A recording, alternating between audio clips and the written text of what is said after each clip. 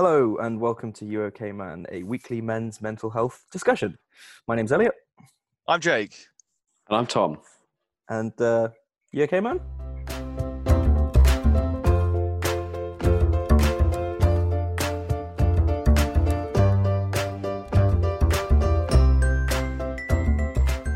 All right, I'm gonna talk about a little bit about my week first, if you guys don't mind. That's cool. Because this week I had my first therapy session.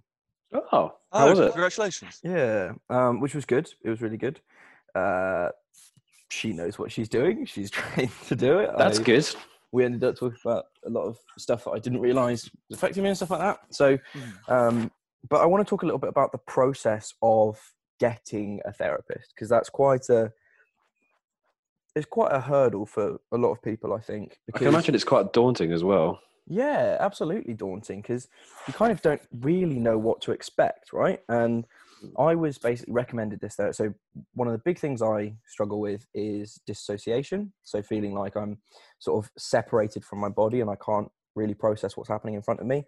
The best way I can describe it is it's kind of like being drunk, in that you know what's happening, but you're kind of a second or two behind. Mm-hmm. And so I was recommended a therapist who specialized in dissociation, which is great because I knew my problem. I knew what I wanted to fix. And so I could find the therapist that was going to help me. But I think for a lot of people, you don't know the exact thing that's bothering you, right? So it's sometimes harder to find that therapist that suits you, because it very much is finding a therapist to suit you.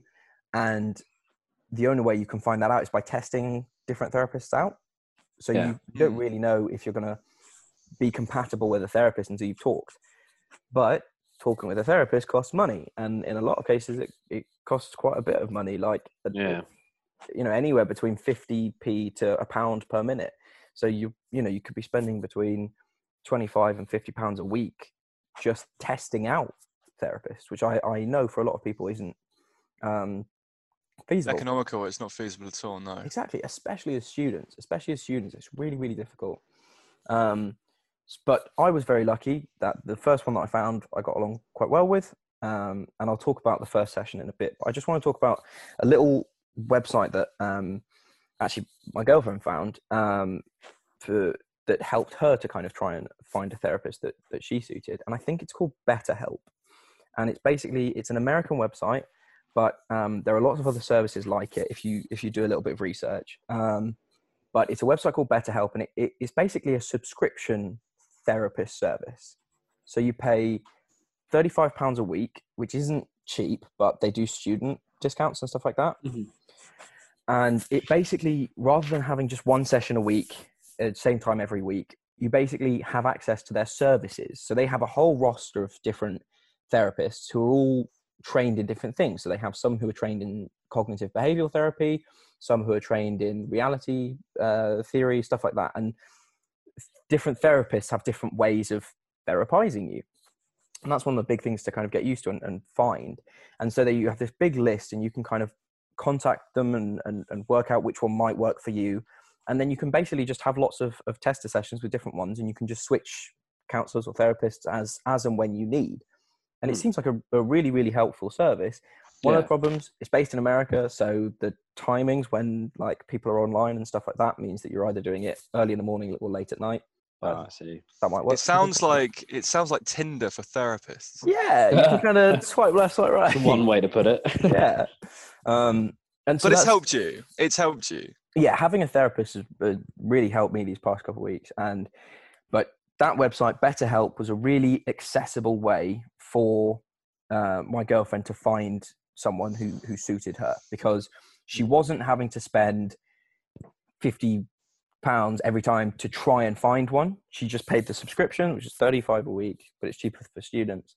She just had to pay that subscription, and then she could just dot around as she needed to that week. And you're also able to text and instant message them if you're not able to call them. Like through any time in the week, you're able to do that, and then you get to call them when you can as well. So as a website, really good way of looking it up. And I think there are other websites which are based in England, but I've not had a chance to look them up yet. So I can't personally recommend any other than that. but yeah, in terms of my first session, Mhm. it was really interesting because obviously, like, I kind of think I know what's going on in my head, and sort of I'm aware, obviously, of all the events that happen in my life, right? And I've forgotten some things, but that first session was basically her talking me, like, asking me questions about my life, and I basically explained my life from being born to today, right? Going through all the major events and school and how that was and relationships and stuff. Mhm. And Fair play for remembering all of that. Yeah, It was getting through it all. it was tough, and like, but like she asks really good questions that do kind of prompt your memories, if that makes sense. Yeah. Yes. So she's a professional; she knows the questions to ask. That's what That's what you're therapists doing, do. Yeah, exactly. That's what therapists do.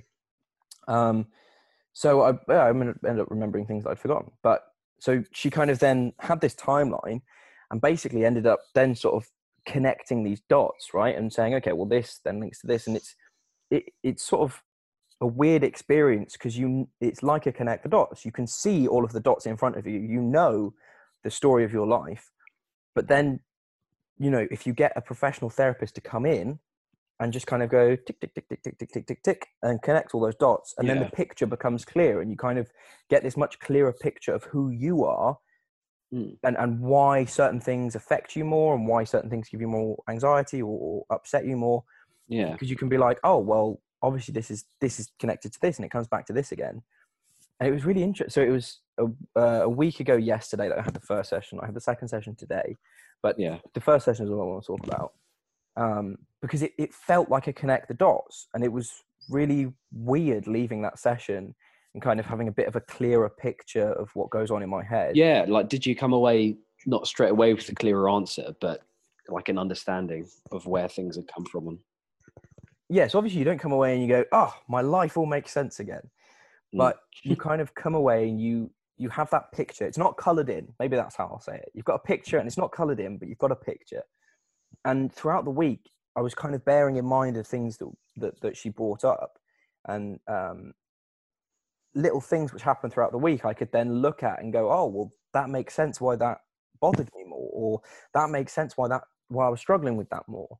And it just, yeah, clarity is the best word I can say. It just felt like things became a little bit more clear, which was really good. It was And really, had you ever experienced that clarity before? not really. I did some free therapy sessions with the university with enabling service, and they were okay, but because they were free and because I only had you're only allowed 6 sessions, it was kind of difficult to get anywhere. Yeah. And again, I don't think I really clicked with the counselor that I got through the university, but it's definitely worth trying to go and get those 6 sessions from enabling, because you're entitled to them, and there's no harm in it. But Having done the 6 sessions for enabling before, I mean, I think they're really good, and I think even they even say at the end, if you need more, they'll signpost you off to the NHS and sort of their elements as well, of mental health. So when university does restart, I would fully recommend utilising enabling services systems for crisis and for mental health. yeah, I think they'll probably be quite busy, but I think they'll be expecting that, so they'll be able to deal with a lot of that. Yeah. But I think that's what's difficult, is you also can't really, going through the NHS is really difficult because they are critically underfunded in mental health. And so that makes it difficult. It means there's not many doctors and nurses that are trained in it. And so to kind of get on that wait list is quite an infuriating thing, which is why I think so many people turn to private. But then it's it can get really, really expensive, which sucks. Yeah. And it Well, that's it, that's isn't a it? barrier. Yeah, it really does suck that as a barrier, because it shouldn't be a barrier. But at the same time, the therapists that you are seeing, they're working. Obviously, they need to earn a living. So it's all one big problematic circle. But going back to you, it's really, really good to hear that you've found a therapist that's correct for you and you're seeing clarity. But also, I want to caveat that with, it's brave, the fact that you've jumped and you've actually gone to to this step to actually get the help. For a lot of people, it's not easy to do that. I know people who, including myself, who sit there and go, I don't need it, I don't need it, I don't need it. And when you finally come to that realization, and it comes after a lot of denial usually, where you tell yourself, actually, this isn't going to be any better if I don't get any help, and you go out and you reach for that help and you get it. That's the first step in a long journey to actually recovery. Yeah, And you're on that journey now, mate. I think that point well done. about denial is really valid. Like, Mm.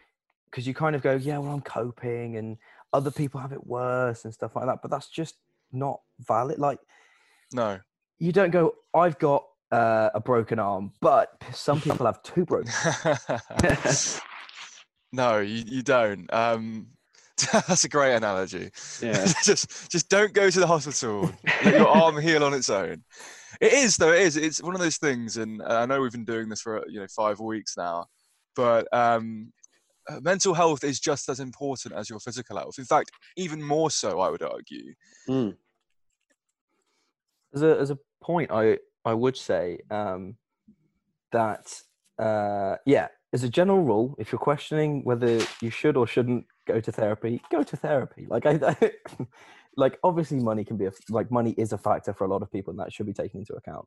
But if your debate is whether you should or shouldn't, as a general rule, you should. Like it's not going to harm you. But also a lot of GP surgeries have what's called a mental health nurse. So they are a nurse who is specifically trained to deal with mental health problems. So you can go to your GP and get a GP appointment specifically to talk about your mental health. And then you'll be able to have a medical professional, a nurse, assess you and kind of figure out what your next step should be. So they can advise places to go and free counseling that you can take on and stuff like that, as well as you can go back for mental health checkups with that nurse regularly if you want. And it's the same as making a GP appointment. So that's definitely something to look into. I know Highfield Health in Southampton, which is all of our local GP, they definitely have a in-house mental health nurse. But if not, your GP will be able to direct you where to go. But yeah, Good. that was my experience with therapy. Therapy is great, gives you some clarity if nothing else. And if and it's great to hear that you're moving forward with it as well. That you found someone that clicked straight away, and that you're already feeling a lot more clear with it, which is amazing to hear. It's great news. That sounded so sarcastic. Really honestly didn't. No. I've had friends who've spent a year or even a year and a half, bouncing between different therapists to try and find the right one. And it really is a case of the right one. If you do have a therapist and you're like, well, this isn't working for me, it's probably not because therapy is not for you. It's probably because the counselor isn't for you. But yeah, so that's kind of the biggest thing in my week. How's your week been, Tom? It's been good. It's been a happy week, actually. Good. I've moved back. It's Tuesday. We're recording this on Tuesday. So last Monday I came back to Southampton to my uni house where I've been living. At first it was weird because going back into my old room as well, obviously all the stuff with my ex was kept and like photos and cards and all that. So it was weird going back and seeing all that and having to clear it all out. But I've moved into my housemate's room, which is the biggest room in the house. So I now have a lot more space.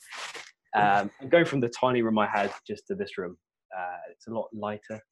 It's a lot bigger, a lot more space, comfier bed as well. So it just feels like a happy move. And I feel a lot better here compared to when I was living just me and my dad for all of lockdown. Just being able to come out here by myself, having like a different perspective on things.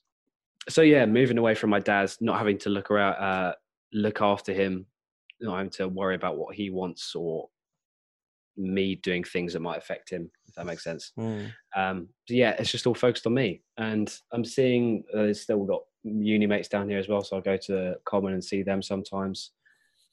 So I'm not always alone, but then if I want to be alone, I can be alone. And I really like my setup here, and it's really cozy. And I've got a house to myself. Good. I suppose that independence is quite important as well, especially if you felt, because obviously not saying that your dad was trapping you, but there can be a sense, especially if you're stuck in one place, you might feel trapped with your dad, right? Like you're not allowed to leave the house. You're always And I tiptoeing want around to each other. I want to add to that. It doesn't necessarily mean you're stuck in one place. I think it gets doubly worse after a long period of time when you're used to your freedom being stuck with your parents or a parent, because obviously the insinuation there is they brought you up, and you were sort of following their lead and their orders, for lack of a better term. Yeah, exactly. Or the rules rather, for like growing up. So there's always the connotation there of, oh, there are things that I can't do around my parents. So living with them for 3 months, or living with your dad in this case for 3 months, I would argue that's the bit that was more trapping than being in the single place. Yeah, no, the independence is definitely refreshing. Like, and it's not because of who my dad is as like a person. Like, my dad as a person is great, but it's a fact that it's living with a parent.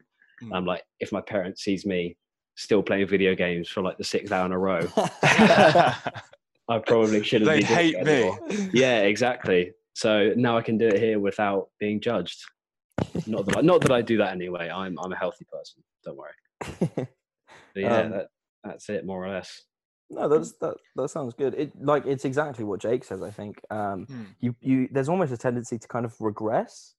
Like you've spent 18 years in a living with your parents, and you're used to that way, and then you leave, and it's kind of refreshing, and you go to uni or you go on a gap year, and you're living by yourself, and it's new and it's exciting, and you're independent. And then I found this, especially even before lockdown, I'd go home for maybe Christmas, and I'd find myself regressing. Like I'd stop cleaning up after myself, or I'd be worse at doing the dishes, or I'd forget how to cook. Like it's just, you just kind of regress, and it's natural when you're in that environment where you're used to being a certain person. But I think that's probably something which I've also experienced during lockdown that I didn't really pick up on before. When did you find that you started struggling, Tom? Was it after how many weeks, after how many months, sort of? In lockdown? Well, yeah, in lockdown, yeah. I was never struggling like all the time. I'd have my good moments and my bad moments, but I think when did I go through the breakup? I'm trying to remember all the dates, but it was like probably 3 weeks into it was the final week of the actual lockdown when I thought, okay, I don't want to be doing this anymore. This is no fun. I've got to be back by myself and doing what I like. As opposed to being, you had enough. You were fed up of being sort of in that environment. Yeah. Yeah, for sure. Because there's only so much you can do when I'm with my dad. Not emotionally, but just physically as well. Like I can't, because like when I'm here in Southampton, I'm like run around the house singing, blowing music out as loud as I want, and that's like a way of just not escaping. Do you know what? That's the one thing. That's the one thing that I know when I'm free I can do. I can just plug my phone in. Well, I can't anymore because it's broken. But I can plug my phone in to the speakers. I can just jam it up to the top volume and just play it out. And no mum, dad, nan, granddad, dog is going to get annoyed at me, because maybe the neighbours will, but nobody. My responsibility is there. Yeah, exactly. It's like the parent comments as well. He's like, they're not saying anything, but you can tell like in their head they want to treat you like a child again. Yeah. And it's nice to escape that. Mum, if you listen to this, I'm sorry, but like, as an adult, these are things that we go through. Yeah, it's not a bad thing at all. It's just moving. It's a weird phase because as a student, I'm half leading an adult life and half going back and being a child again with my parents whenever I go see them. And it's just finding that balance of switching between. And I like, even my dad says it sometimes when we used to go visit our grandparents. He'd be like, I'm regressing into my child form again. I'm thinking I can't say certain things, even though he's like 50 years old and he's got his own family. Oh God, I really hope I don't experience that. No, it's a natural thing, isn't it? So the other side of what you were saying was when you came back to uni, you were sort of reminded of that state. So if we talk about regressing back home, do you think there was a part of you that then regressed when you came back to uni? What do you mean into other state? Like back to when you were still with your ex-girlfriend. Oh, okay. so just to kind of talk a little bit about what that was like, because I know you kind of had got to a comfortable place in your head with the breakup. Do you think moving back there and back into that room had an effect on that? No, I think because I've been thinking about it a lot and got real comfortable with it out in the lonely bits of New Forest. So when I came back, I had like a not as like a strong foundations, that the cheesy way to put it.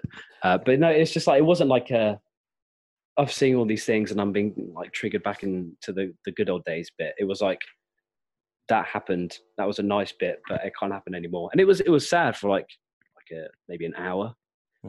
Not even sad. It was just like reminiscence. Reminiscent, yeah, that's it. Reminiscent's the word. Yeah, but it was just like, there were cards up and pictures, and it was just like that was a nice time.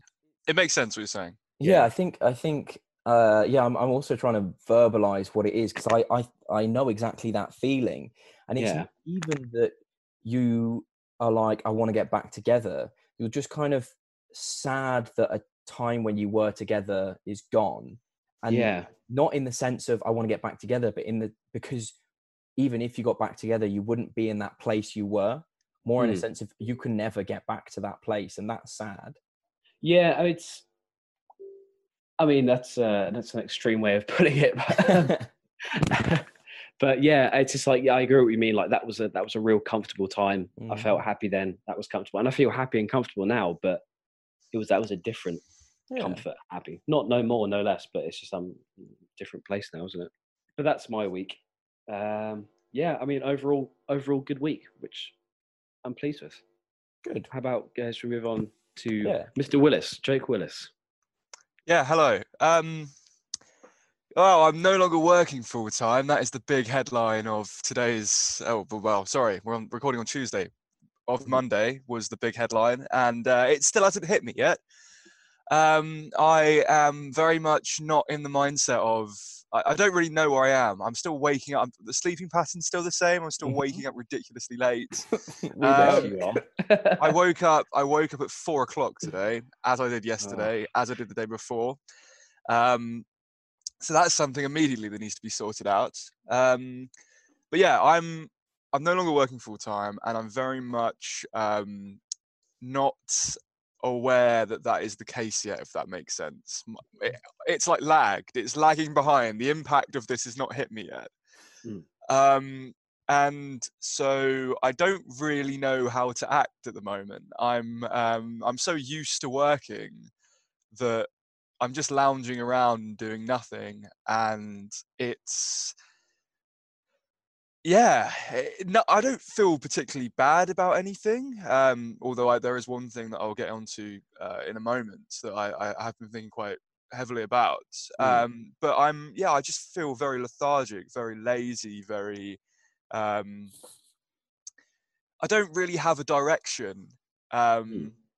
But again, the sort of the sadness of not having a full-time job and the perhaps mental health impacts and implications of that have not yet caught up to me. So in regards to the story that we've been going through, or rather the journey we've been going on for the past couple of weeks, I don't think I'm anywhere further on that than last week to really comment on. The thing that I have noticed though, and this is something that I've previously discussed about how I'm capable of blocking the news out and not really letting it affect me. Well, I've noticed that since I've stopped, and it's only been Sunday, Monday, Tuesday that I haven't been working. The news has actually been having an effect on me. Okay. I think this might be this might be the first thing that is catching up with me, and that is. Certain things that have happened in the news have been making me rather upset. So the big one is these protests, these Black Lives Matter protests, and sort of everything that's going on, surrounding them. And when we were sort of covering it at LBC, we were very much, I guess. Very much in, obviously it's there. We're being bombarded by everybody talking about it. But when you're there and you're on the phones and you're talking about that, you sort of blank it out everything surrounding sort of the wider story, and you focus on taking the calls. So you take the word of what people are saying to you. Obviously, if you can't verify it, you don't put them through. But if somebody's talking from their experience, then you know, and they're a person of color, I want that person to go on air because that experience is important to me. Therefore, I've blanked out all of sort of the wider process out. I want to, and I'm looking for a specific thing relating to the program. You feel like a part of the news that's going on and a part of delivering that, as opposed to a person observing that. And now that you're not working, you're observing that. Well, I mean, I will still be working obviously on the Sundays, and when I come back into it, I just haven't had the chance to go back into that yet. But as it was 6 days a week beforehand, I was working. It's now 6 days a week I'm not. Yeah, I feel as though I am much more of an observer, as you described, than I am a part of it. So I think a key part of that then, because it's something that I think probably a lot of people have struggled with, is because there's a lot going on. And I think personally, my way of dealing with that is making sure that I am always up to date, so I don't feel like I'm not doing my duty and staying on top of it. But it's making sure that it's in short bursts, and that it's not always kind of the doom and gloom. So I've been trying to seek out creators that are showing a solution rather than just problems, and showing the problems, and that can kind of help me feel a little bit more hopeful about it. So yeah, I don't know whether that might help you. How I think so the way I've been sort of processing it is I've been sick. I've been processing it. I've stopped looking at the news, essentially. I only look at the headlines of the day. I don't look at any more news than that. And I think that's helped me significantly, because I'm keeping up to date with the sort of the gist of things, but I'm not going into detail, because the minute I go into detail is the minute I start getting upset. Because again, when I'm a part of it, I'm just absorbing that information just to know it. When I'm outside of it, I'm absorbing that information, and that information has an effect on me. Because do you think that's not the same as when you're working though? Do you think just taking the headlines doesn't treat it as real, as opposed to just a story? So this is how it's really bad, because we're almost taught not to treat it as real when we're working. Because if you do treat it as real, then it's going to upset you. There's only so much bad news that you can hear of. Riot, or not necessarily riots in America, but in this country, sort of the unrest with the far right and all of that in regards to those protests. There's only so much you can read, and sort of you sort of have to disassociate from it. Because if you don't disassociate, and you put yourself in the situation of, well, that's happening and I don't like that, or it's upsetting me, then you're going to get upset, and it's going to affect your sort of the way you go into that situation on the phones and you work. So you have to disassociate. I think that's why I'm trying to find creators who are providing solutions rather than just reporting on it. So I think I also feel overwhelmed when I just see it being reported as, here's more videos of people being abused by the police, and here's more videos of people in pain, and here's more protests. I think finding those creators and content providers that are looking at solutions and looking at ways forward. I can't remember for the life of me her name, and it's really annoying me. But she was on the BBC yesterday. And she was a black writer from America, and she was basically talking about, look, this is happening. We can't change that. It's all well and good reporting on the fact that this is happening, but it doesn't help to just keep saying this is happening. And what we need to do as a society is say, how can we correct this? The main one that I found to help me is Last Week Tonight with John Oliver. He's really good at condensing it and then putting where do we go from here. But I do enjoy John Oliver's sort of I guess commentaries on different issues. And he's good, and to be fair, that sort of thing does cheer me up. What I was going to go into though is, I mean, as we described, I've had to disassociate, and now reassociating is sort of getting me upset. The problem that I've had over the past couple of days, and I've had many debates about this with different friends, some who've vehemently disagreed with me, is that I obviously support the cause of Black Lives Matter. I'm Right. anti-racist. I despise, the fact that, Black people disproportionately experience racism and multiple other discriminatory acts in this country. But then I'm also an historian by trade. Mm. And this is where I've been torn for the past 2 weeks. And it's that as an historian, and we're talking about the statues being pulled down, Yeah. I'm taught, and I've been taught through training, and maybe this training has been incorrect, and maybe I've interpreted it in the incorrect way, and perhaps I'm completely and utterly wrong. This is just the way I stand on this. Mm-hmm. But I've been taught that statues and things like that are an embodiment of history. And in my head, them being torn down is almost like a hostile act against history. Mm-hmm. Hear me out. I'm not talking about the politics of all of this. I'm Yeah. talking about how this has had an effect on my mental health. I completely understand the side of Black Lives Matter and wanting them torn down. And I completely understand the historians' argument, who are in line with me, who don't want them torn down. I support the Black Lives Matter cause, but I also don't particularly want the statues to be torn down. So I'm fucking torn. Sorry for swearing.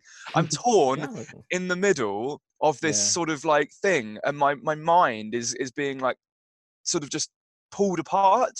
Yeah. And I hate it because I don't want to be on a side, and I don't have to be on a side either. But then there are people saying you do have to be on a side, and there are people saying you can only be on one side. And I'm just very much like, oh, Yeah. So I think it's difficult because especially when so as a very quick thing at the start, the way I see it is statues glorify history, books remember history. No one's going to forget the acts they and did. people But agree with that. I think personally that statues of slave traders should be taken down because statues, in my mind, glorify history, and having them up means that as a society we are trying to actively glorify and remember people who perpetuated slavery.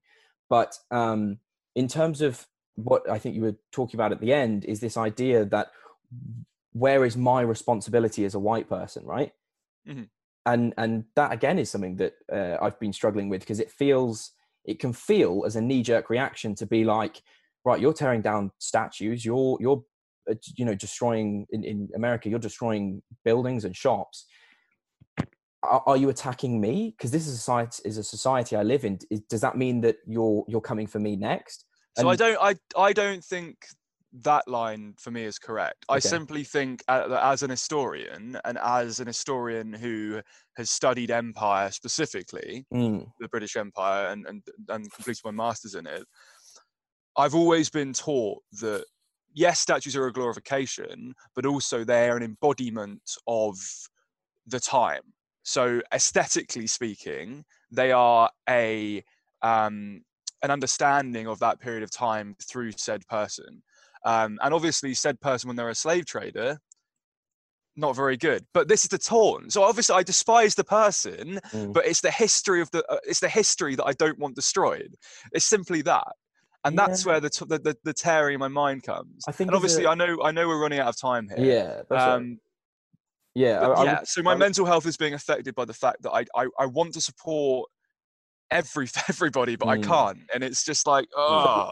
But so as a historian, you must understand then that whilst they were important figures of history, the actual movement of history, right, the reason why England could profit and grow in those times was down to Black people, right?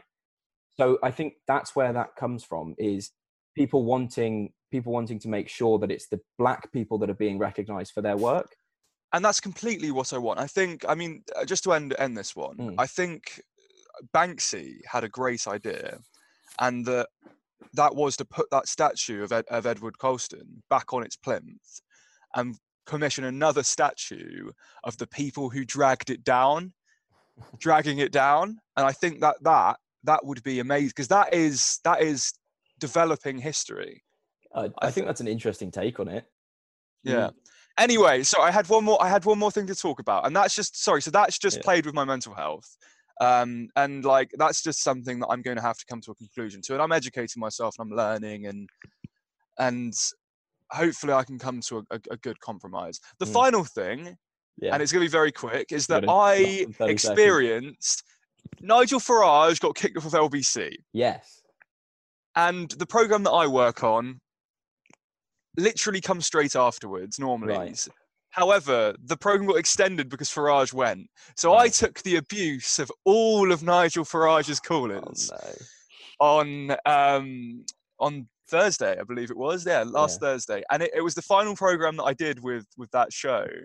And it was, for lack of a better term, possibly the funniest hour of radio I've ever had to experience in hindsight. I thought it would have a tremendous impact on mental health, but it was great. And I just thought I'd end on that. That was great. That's the highlight of my week. I'm glad you could take something good Last from it, week. because that sounded rough.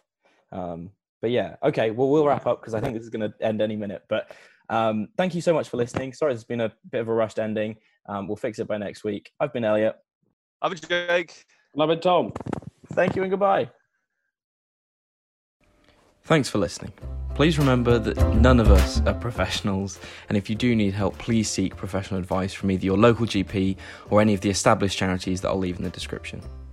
If you want to see what else we're up to, follow us on Facebook or Instagram at Jesting Dog Productions.